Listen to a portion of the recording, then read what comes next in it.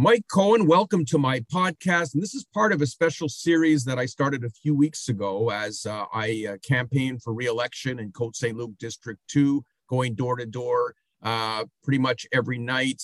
And even when there's not an election, I pretty much go to all the doors, and so many notable, interesting constituents. And everybody likes to hear from a doctor. And one of my very interesting constituents, we speak all the time, is Dr. Jerrold Rappaport, who's a family physician at the Decelles Medical Centre, which is at Decarie Square. Welcome, Dr. Rappaport. Well, thank you. And I'm only 2 doors away from you, so you didn't have to go very far on your canvassing to talk to me. No, and I can tell you, having a doctor 2 doors away has been a savior for me in certain times since you've lived here. You've been very generous when I've had an issue, and very thorough, by the way, when I've gone to be examined by you. And maybe I can start off with that. You are very thorough. You've got a very good way with patients. You relax them, but you're very thorough in terms of taking your notes, getting the family history. Is that very important for you? Well,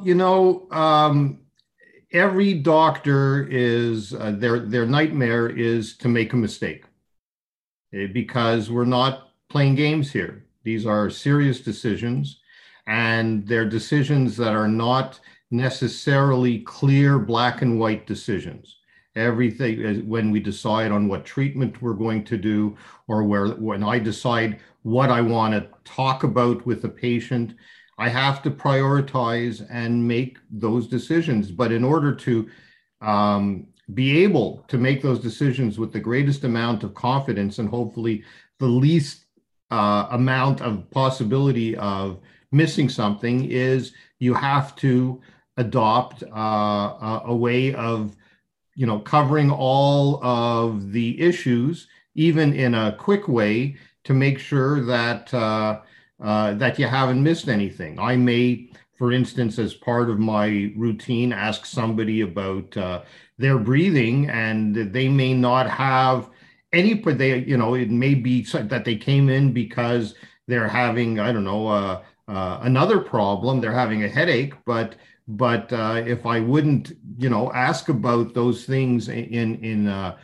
rather orderly way, I might miss something. And sometimes I'm surprised. They go, by the way, and I realize that it's it offers me information which helps me again to make the decisions as to what I'm going to discuss with the patient and what sort of treatment I might advise, and what other questions I might ask.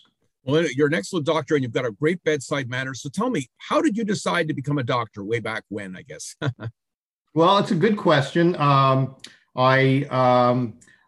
never much thought about it, but then I had some friends who were a few years older who were applying to medical school, and they were, they said, it seemed like a decent job. And I certainly had a love of science and biology. We had a high school biology teacher, name of Sorrel Neymark, who in Herzliya. And I think that she probably ended up giving enough love of science and biology so that she might have been the trigger for, I don't know, maybe 100 doctors who ended up getting their medical degree.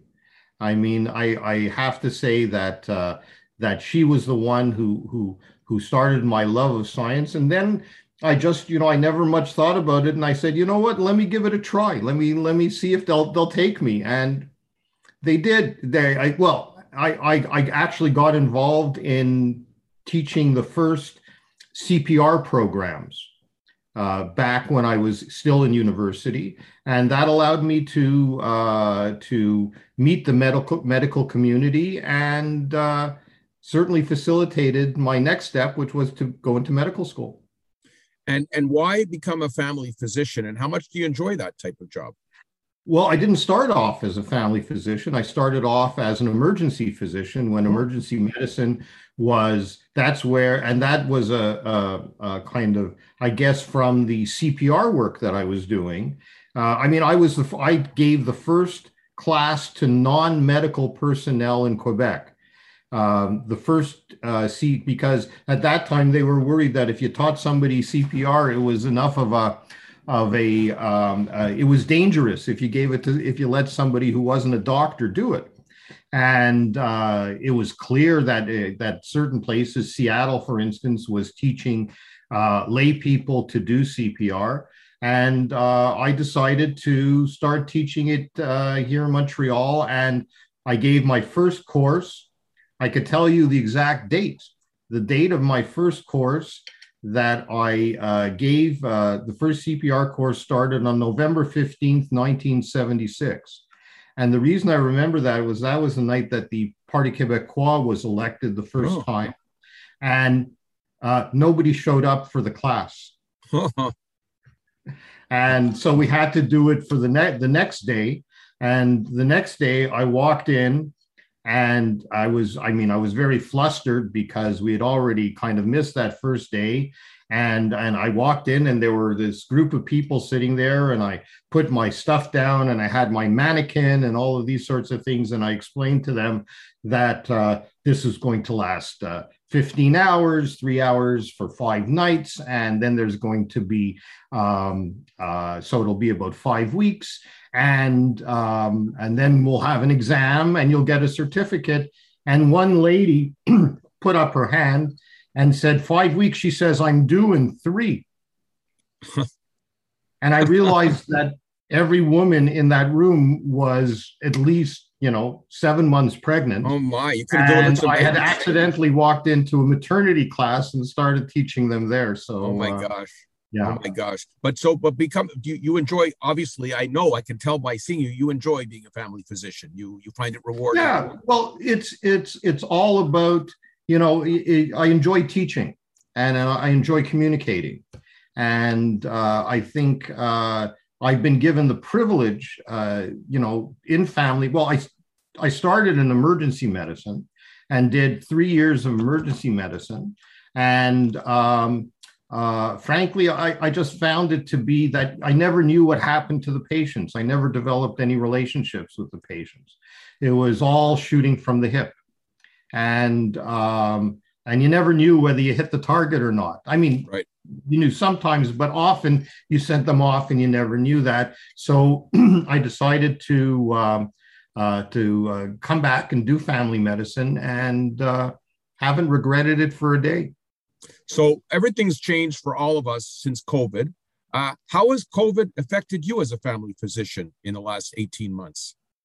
Well, I think that COVID has, we were, up until COVID started, the thought of treating a patient on the phone or through video call was considered to be unprofessional, because somehow you were offering them lesser of a service if they were not physically present for you to examine them. And what COVID has shown me, and we basically switched to the week as COVID was starting, I remember calling one of the representatives for the Medical Association and saying, listen, are they going to allow us to start doing phone call consultations? And he said, they never have, and I don't think they're about to start right now. Okay, in terms of the authorities. And within a week, we were all doing telephone conversations and closed down. And what we found in the last year, that it certainly, and look, dentistry is very hard to do over the phone. Yeah. Okay. There are certain things, but as far as family medicine is concerned, most of it is history taking, which are the questions and the thoroughness that you were talking about before.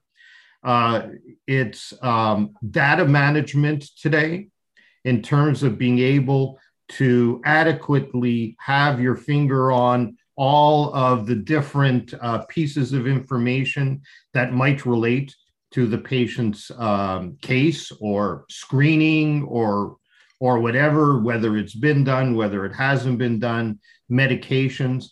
And what we found out is that certainly the physical exam is probably far less important in 2021 than we thought it was. That's not to say that you should be, it's one additional potential mistake that you can make in terms of deciding who perhaps maybe 10 or 15% of the patients would benefit from a physical exam given a certain problem, but the other 85% not. And you have to be able to determine who is who. And I'll tell you that as far as the patients are concerned, they, for the most part, love it because they still get their time and they don't have to donate 2 hours sitting in my waiting room waiting to see me. Right. So that's one thing of COVID. So what is your thought now? Where are we headed with COVID in the years to come? Well, we, throughout our training, knew that we've had a serious pandemic on the face of this globe on the average once every 85 years, as far back as we can see. So it happens, and it happens with regularity.